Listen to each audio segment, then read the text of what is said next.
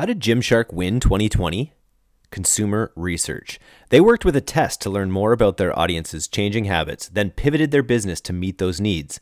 Visit askatest.com/D2C and use fast, accurate consumer research to get ahead. It's growth without guesswork.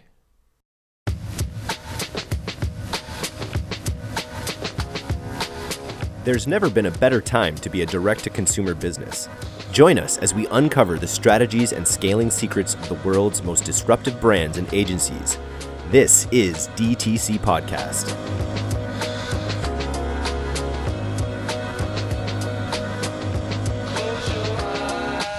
Hello and welcome to the D2C Podcast. I'm Eric Dick, and today we are very lucky to have Lily Sun, who is a growth marketer at Three Ships Beauty, a female-founded natural and vegan skincare company on a mission to make clean beauty accessible to all women. Launched in 2017 as New Body, the company has rebranded in the past year or so to Three Ships in July of 2020. You can find their products in 600 plus retail stores across North America, including Target, Whole Foods, Urban Outfitters, Hudson's Bay, as well as online at threeshipsbeauty.com. We have Lily, who is a foundational team member at Three Ships, who is specifically focused on the growth marketing, the D2C business, but can speak to a lot of aspects of this great brand. Welcome to the D2C Podcast, Lily. Can we start with a bit of a story of the brand's genesis? How did Three Ships Beauty come into being? Yeah, well, first of all, I'm so stoked to be here. The energy is really awesome. I'm like hyped, I'm excited, I'm motivated. So Love it. Three Ships, we were founded, like you mentioned, as New Body 4 years ago by our co-founders, Connie and Laura. Connie is a business grad and Laura is a chemical engineer. And when they met, completely different backgrounds. But the one thing that they kind of aligned on was, why was natural skincare so expensive? Why were so many brands, greenwashing it, like putting the word natural, putting an orange, on the front of the bottle, you turn it to the back, there's like 0.01% of vitamin C from oranges in the product. So with that, they kind of set off to create Three Ships. We are a natural skincare company. I think our main focus is skincare doesn't end with skin. It impacts your health. A lot of people forget that your skin is the biggest organ in your body, right? Everything you put on your skin is absorbed into your body. And we really want to combine, skincare and healthcare and use the power of science to educate consumers on why going natural is honestly the best option for you and your lifestyle. Love it. And, obviously this move away from animal products is something that sort of like all sectors are seeing. So you're really capitalizing on that trend. And I just also think the amount of people that are like looking at the ingredients on their food, on their skincare products, all of these things, I think people are starting to notice that, their skincare product says orange, but it only has this tiny, tiny amount. Do you agree with that trend? Yeah. I mean, food and bev is the first industry, obviously first space that you think of people moving towards flipping the product around and looking at the back, not only the nutrients, but what is in this product. And then apart from food and bev, you see it in spaces like cleaning supplies. I think detergent, dishwashing soap, a lot of people are choosing natural instead of chemical on that end. And then I think the third space, it's really personal care. So hair care, body care, and skincare, I think even more so because skin feels so intimate. And it feels like it really matters what you're putting onto your skin, right? So yeah, I 100% see the shift in these three main categories, but I mean, I won't be surprised if this extends to almost every category that interacts with your lifestyle as we move forward. What are some of the key differences because with this rebrand in July of last year, what are the key differences between the old brand and how you spun it with Three Ships Beauty? The old brand, if you can find anything online, you'll notice it's very pink, floral, cheeky, fun, flirty. Your skin, we're your best skin friend, that type of messaging. But it really wasn't what we stood behind as a brand. I think we grew up as a brand, and so did our customers. I think that's one thing to note too. We set out expecting to appeal to 18 to 25-year-olds. And then about a year into the business, realized that majority of our consumers are 25 to 45. And so it was pretty apparent to us that we needed to age up the brand. And also the two pillars that we wanted to focus on was education and transparency, right? That was what we wanted to communicate to our customers. We wanted to give them knowledge and to let them feel in control of their skincare based on what we're able to provide as a brand. So I would say that's the driving force behind the rebrand. It's not so, I mean, I miss it. I miss the puns and the cheeky way we were able to message our customers and copy. But I think focusing on education and transparency as a skincare brand, it has really paid off in the last year. It's very cool. Is there a story behind Three Ships and what that means specifically to the brand? Yeah. Well, legend has it that, explorers back in the days are looking for this fountain of youth. It was this fountain that was supposed to make you live forever and make you youthful. And so everybody set out looking for this fountain of youth with armies, boats, fleets, like you name it. They brought every resource they had with them. And one person went with three ships, right? Like just went to explore with the three ships he had, and he got there first because everybody else was tending to their fleets and to the people on their boats. And this guy, he didn't have much to worry about. And that's really the philosophy behind us as a brand. It's not about how many things you have, like a 15-step skincare routine. It's about quality and simplicity. And three ships, makes total sense for us. And probably when people buy, you want them to buy at least 3 products, so it fits Yeah, well. You want a totally. fleet. You want at least a fleet of skincare products, not just the one. You don't want to go alone. Yeah. Oh man, we're running low on the naval puns. Like we've used fleet, welcome aboard, join the crew, navigate. Yeah, one day we're not gonna have many more words to use. Well, I'm sure you'll find a way. Yeah. Uh, Very cool. So, skincare is one of those verticals that is just so hyper competitive.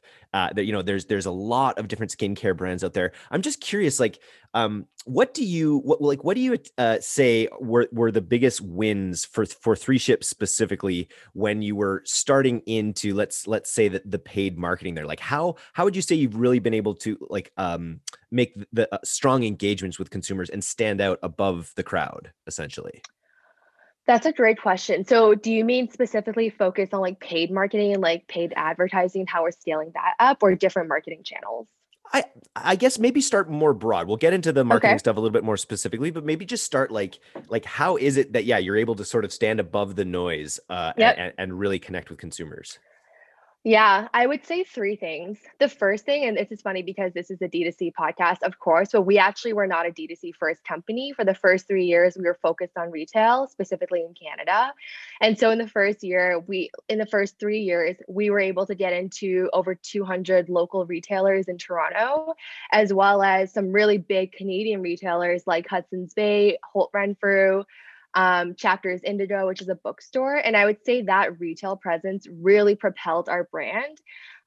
Especially with skincare, one of the hypotheses we had initially was, people wanted to see it, they wanted to touch it, they wanted to test it on their hands before they purchased. And there was just no way of doing that online at the time. And so we wanted to get into as many doors as possible, in Toronto and Canada. And I think almost going onto a brand's website and seeing that they're available in all these retailers does add a layer of credibility. So I would say retail was one of them, which is, I know this is a D2C podcast, so please keep this part in there. Yep, totally. The second one I would say is like efficacy and understanding. We noticed that our customers, they don't just buy a cleanser because it's a cleanser. They really understand that our Purify Aloe and Amino Acid Cleanser is for dry skin who, you're almost afraid to wash your face because typically with face wash, it's really easy to strip your skin of its natural moisture barrier. I think through our marketing, we make a point to market like why this cleanser. So when they buy it, they fully understand what they're purchasing. And it's great because one, they're buying the right products for their skin type. So we don't see a lot of returns or customers who don't like the products. And then two, we see a lot of retention because they're choosing something that's right for their skin and they're staying with it. And three, it's really beneficial for them to then use word of mouth to explain to their friends because they actually know how to explain the product because of how we're marketing it. So I would say the education upfront piece before they make the purchase decision is something that we've always focused on. And then I think the last one is just non-scalable methods. Like we do this thing where every time we have a new Instagram, well, not every time, when we have a new Instagram followers, we send almost all of them a personalized DM, right? And we get like hundreds of followers a day. And the whole team, like whenever we're on a lunch break, we're in the DMs and we're sending like a personalized welcome message to our new followers. Our abandoned cart, those emails actually go straight to Laura if they have any questions, and she hand responds to anyone who has product questions. So I definitely say the third way of standing out would be this non-scalable, like these different tactics that we do. And I hope we can continue doing them for as long as we can. That's awesome. Is Laura the product focused founder you mentioned with the She chemical is. engineering background? Oh, that's perfect. That's right. Um, She leads product development.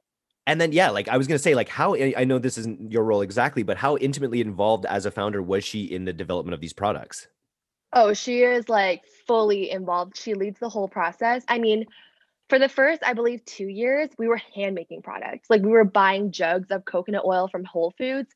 We had these large mixing bowls that we warmed them up so they would melt. We would add in, different essential oils or other oils, dip them in a coconut wipe, put them in a Ziploc bag and send them off. So she was there during that time. And then when we finally were able to get a manufacturer, I mean, our product development takes 8 to 10 months, and all the way from research of what hero ingredients do we want to focus this product around, all the way to like the little things like stability testing. You have to test if it's shelf stable, to production. Yeah, that's a whole process, but she is in there pretty much every step of the way. And we do our best not to just focus on whatever products are trending at the moment, but really what will make an impact for us as a brand based on science.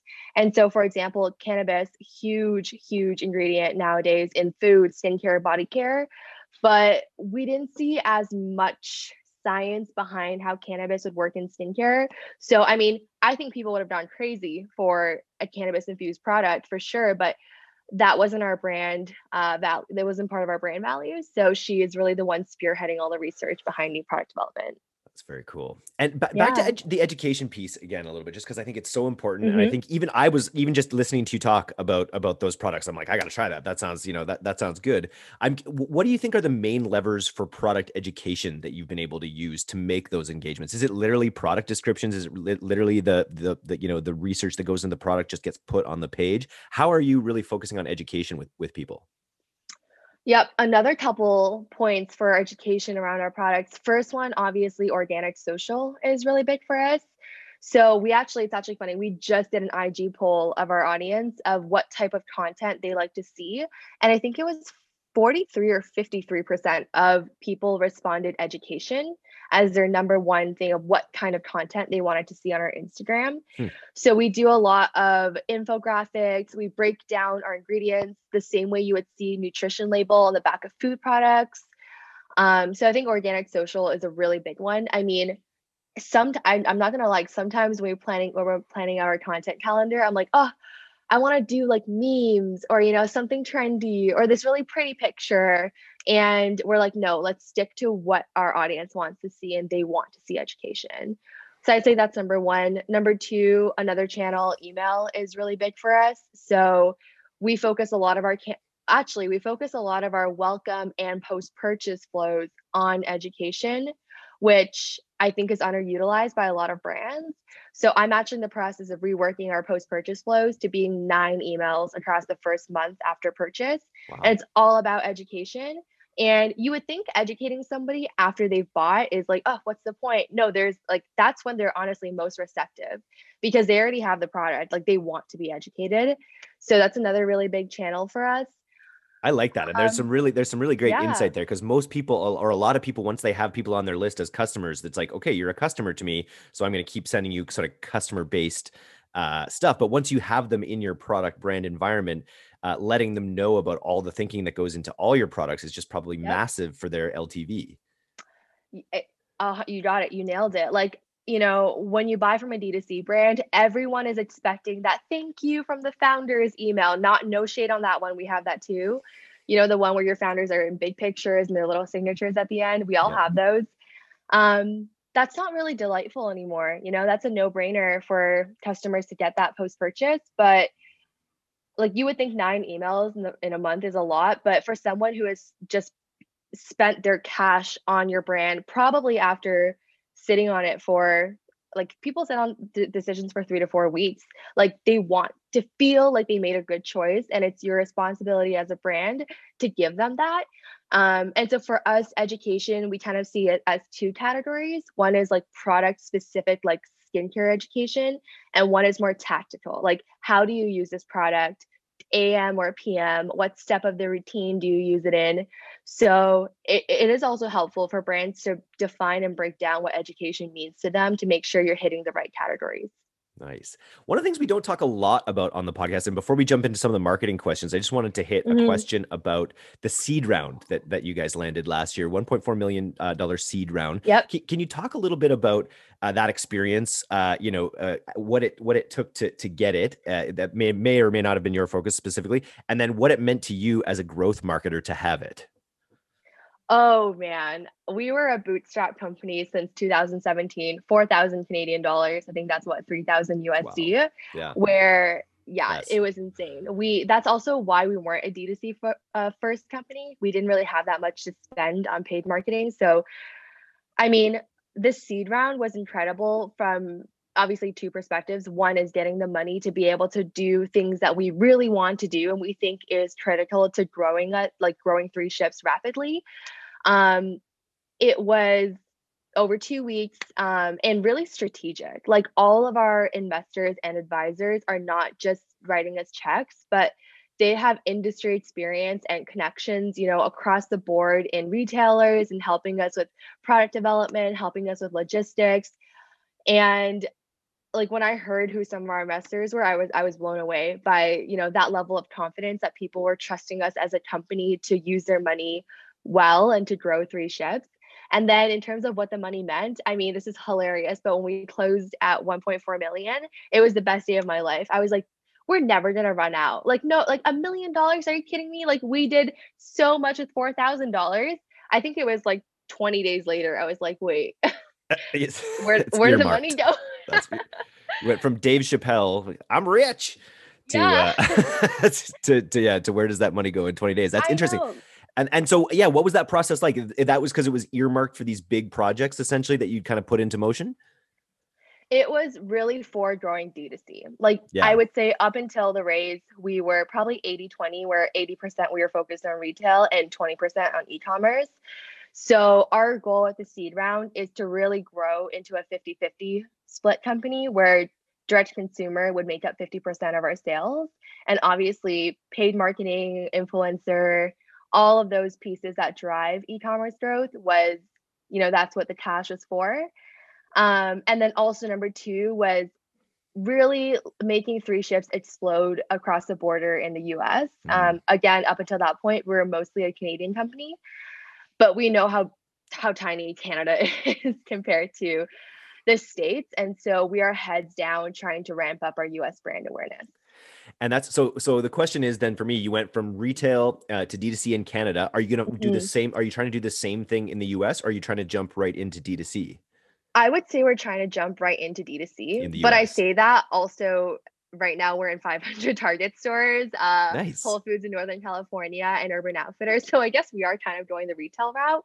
But no, definitely we don't want to wait as long as we did in Canada to shift to direct consumer. We're focused on it immediately.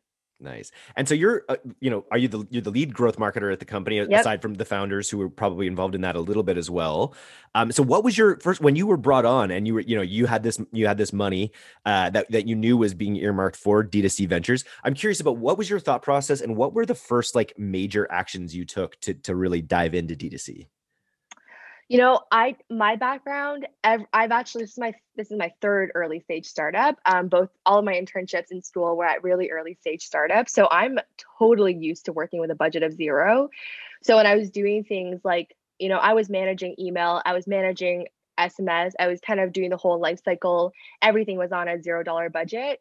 I would say the thing that I was most excited about was paid advertising because I know how much that can drive e-commerce growth if you do it properly. And I would say that's honestly where bulk of our budget for growing D2C, like that's what we're using the money for. We did bring on an agency to help us with email, which has been awesome and taken a lot off my plate. Um, another chunk of the money was for content. So that's obviously really big in skincare. I mean, we were shooting things on iPhones before we had money. So content was a big one, and then paid marketing. I think that is what I'm really excited about. Working with a stellar agency of having this budget for monthly ad spend, and then having a good chunk of the budget for churning out really awesome creatives that will, boost up our US brand awareness is what makes me really excited. Nice. But in these early stages, before you've brought on a media buying agency, have you actually been doing the ads yourself? We have been we have a media buyer, so they're awesome, but we have been creating the ads in-house, or via UGC. So Okay. actually, if you watch some of the ads that we have, I think it's me. Nice. I think I'm in it. It's very scrappy, and that's what, as an agency, that's definitely, during the onboarding process, there's, internal competitions for getting a hold of some products and making UGC. It's becomes a bit of a fun thing that we do as a team, but it's Yep. something that you can't not do. You know what I mean? Especially if you're an early stage brand, you've got to, you got to be willing to put yourself out there a little bit and create some UGC. You got to do it. And it gets easier. It really does. Like the first time it was really tough, but I've been doing it for a couple months now, and now it's a no-brainer. Like I almost, even for new brands, like as soon as I get something in my doorstep, I almost want to film an unboxing just because I'm so primed to doing that. So because you know how valuable those kinds of ads can be. totally. I will actually film unboxing videos for different brands that I buy from, and I'll send them over. I'll just send it to the hello at email and say, hey, love my package. I made an unboxing and a product review. Feel free to use it if you want. Are you tired of underperforming social ads that keep losing money or only break even? Get your creative game on point with D2C Design. They've already designed top performing ads for D2C readers and brands alike. Right now, they're offering DTC listeners one free set of Facebook ads personalized for your brand. Go to D2Cdesign.com, D2Cdesign.com today. Obviously, the biggest levers for growth in businesses are the number of customers you can bring in and the size of the orders that you're able to get them to buy. Can we talk a little bit about, obviously you guys have come in with pretty affordable in the skincare market. There's massively more expensive products, and there's cheaper products as well. But in order to drive those AOVs up, what's been your strategy on that side of things? So definitely bundling. With skincare, it's actually very rare for customers. I mean, customers don't want to just buy one product, they don't just want to buy a cleanser or a serum. They want to buy more, but sometimes they have a hard time, especially we have, I believe 18 SKUs. They have a hard time choosing, what they want. Even with 18, it's not a lot, but it's a pretty big amount of products for them to make a decision. And so we have our kits, they're actually in boxes and kit boxes. We only have 2 of those, and we found them to be a little bit static. They're just there, and if we run out, it's gone. If nobody wants, there's only one way to market it. And so we were kind of thinking about, how can we get people to put at least maybe 3, maybe 4 products into their cart and make the buying decision really easy for them. And so we came up with bundles. So they are a set of products with a specific theme or reason for buying them together, whether it's a dry skin bundle, an acne bundle, something for hydration, brightness, whatever it is. They come in regular boxes, so they come as if you bought them individually. But as a customer, if you buy a bundle, you save 20% off this bundle, which is a great selling proposition for people. And I think the best part about having these bundles is that they're not static. We call them agile bundles because, we'll pull something together. We called it the defense bundle for winter. It was the 3 products that are more heavy on the thick side, focused on intense hydration. Now it's I was going to say April, but it's May now. But now that it's May, we don't need this bundle anymore. So we took it off the site and we pulled together 3 products that are more suitable for summer. So that's something we can't do with kits because they come prepackaged, but with bundles, it is so easy to do that. We also did a bundle around Mother's Day, one around Valentine's Day. So you can see how there's a lot of different occasions to use it. I love it. And with a series of products like you have where it's really the regimen for people. It's the ritual that they Right. do on a daily basis. So being Hmm. able to name, call out the different aspects of a ritual and then name them by those jobs to be done kind of titles where you're like, you're looking to solve this problem. You're looking, you're thinking about this Yep. in your world right now. Here's a bundle that suits that. Seems like a great strategy. It's awesome. And it really helps the customers. Like Yeah. they really appreciate when you're making decisions for them. And as a brand, we are actually very intentional with these bundles. We take time to figure out what works well with, which ones. And actually, what it helps us with is it helps us with future product development decisions. So with these bundles, we were actually able to notice that people were searching for acne slash blemish style products. Like that was the category of products that the most customers requested. And that bundle was the most popular. So we're actually making it into a kit. So we're making like an acne treatment kit. I don't know if that's out to the public yet, but that is in our pipeline for product development. And it would have been very hard for us to make a decision to spend R&D and product development into making a kit if we didn't know people were already buying these products together as a bundle. If that makes sense. I love it. Yeah, and this is on previous podcasts. We talk about people learning from their customers about Mm-hmm. how their products are used in ways that they hadn't even thought of. I think it was another skincare brand actually, and they were speaking specifically about like how they would mix the two things together in their hands and Mm-hmm. then apply it, and then it gave them an idea for another product. So like keeping that tight relationship with your best customers is just so important for a number of reasons for product development. Can you talk a little bit about how you've brought your top customers like into the fold to sort of maximize their value in your organization? Mm-hmm. We have three groups of customers that I think are really unique to us. The first one, the biggest one, is our ambassador slash community program that we call the Fleet. And so, again, with these nautical puns, one day I'm not going to have anymore. But Fleet's with a the good one. Fleet, Fleet is great. I That's didn't think great. of it. I can't Yeah. remember who did, but Fleet was awesome. With our Fleet, we bring in customers who kind of meet like a VIP requirement. So I think the threshold is spent over $250 or have made more than 3 orders.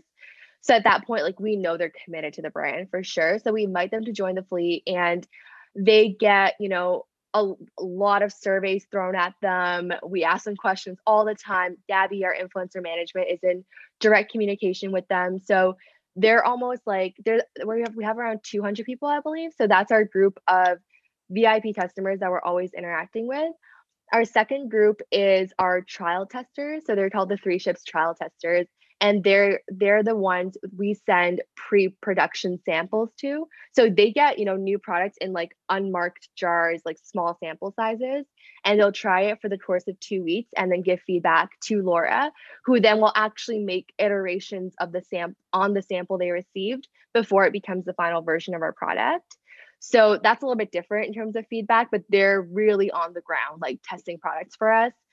And then finally we have our like clinical research group almost. So they're the people that we kind of do like cohort analysis on for 30 to 60 days after a new product comes out to really understand like how it's working for them, if they would recommend it to a friend, does it help with the specific skin concerns that we set out for it to do, how do they embed it into their routine, all of that. So those are the three groups of people that we rely on a lot.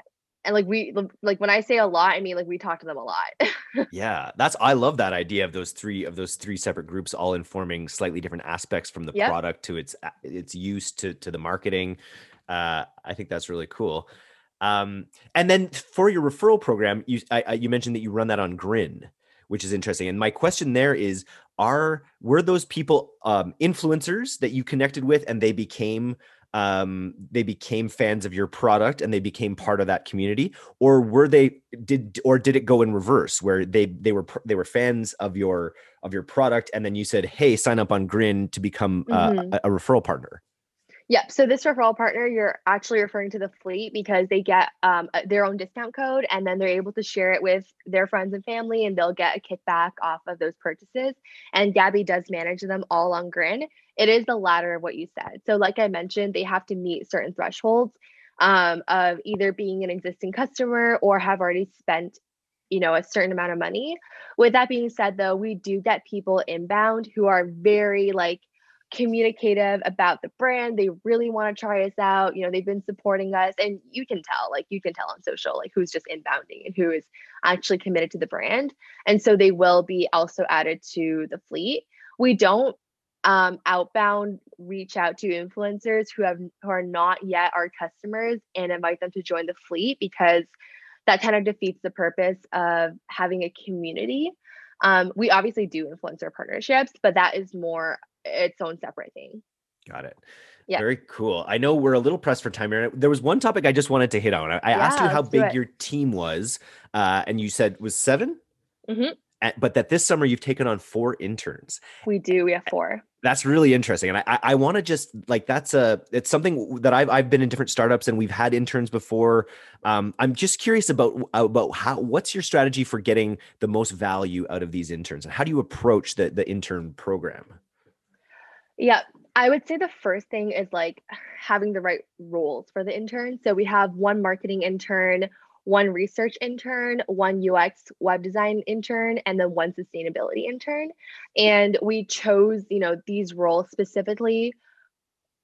2 of the roles, so sustainability and UX and web design, those roles were not currently filled yet. So we didn't have anyone working on sustainability, and we didn't have anyone doing UX research. But those 2 things were always on the top of the to-do list for when we had bandwidth.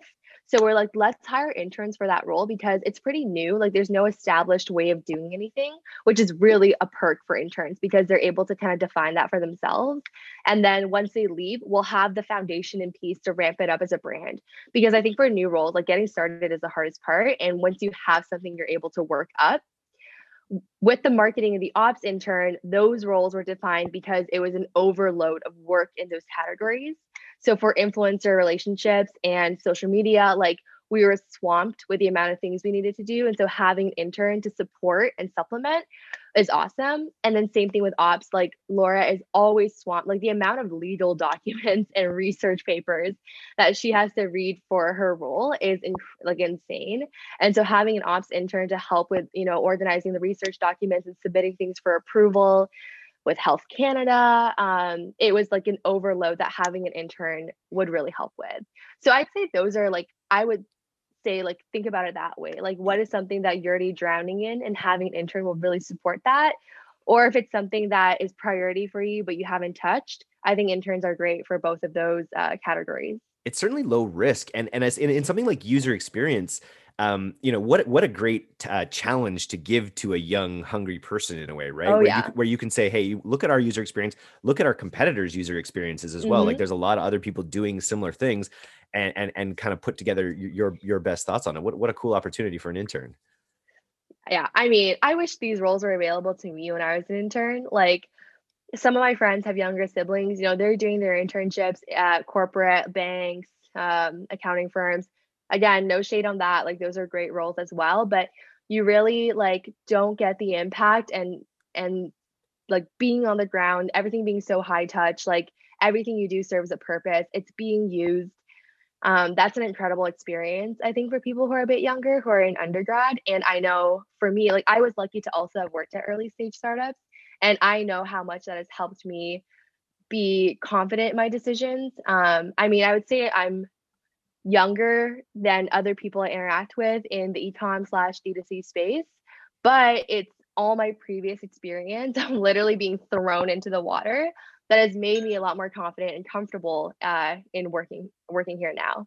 That's awesome. So the interns that succeed in those roles are going to be primed to be hired back at some point, after they finish their school. Specifically with the interns, did you get them from local universities, from like U of T and things like that? Yeah, that's smart. Yeah, U of T, Western. Yeah, those are the big ones. I think, yeah, U of T and Western. No bias, of course, but it's awesome. Like they're so hungry, like this is just a fun fact, but for my intern specifically, the one who's directly reporting to me, I'd scheduled her training out her first week, Monday to Friday. So each day has its own like 2-3 hour training block.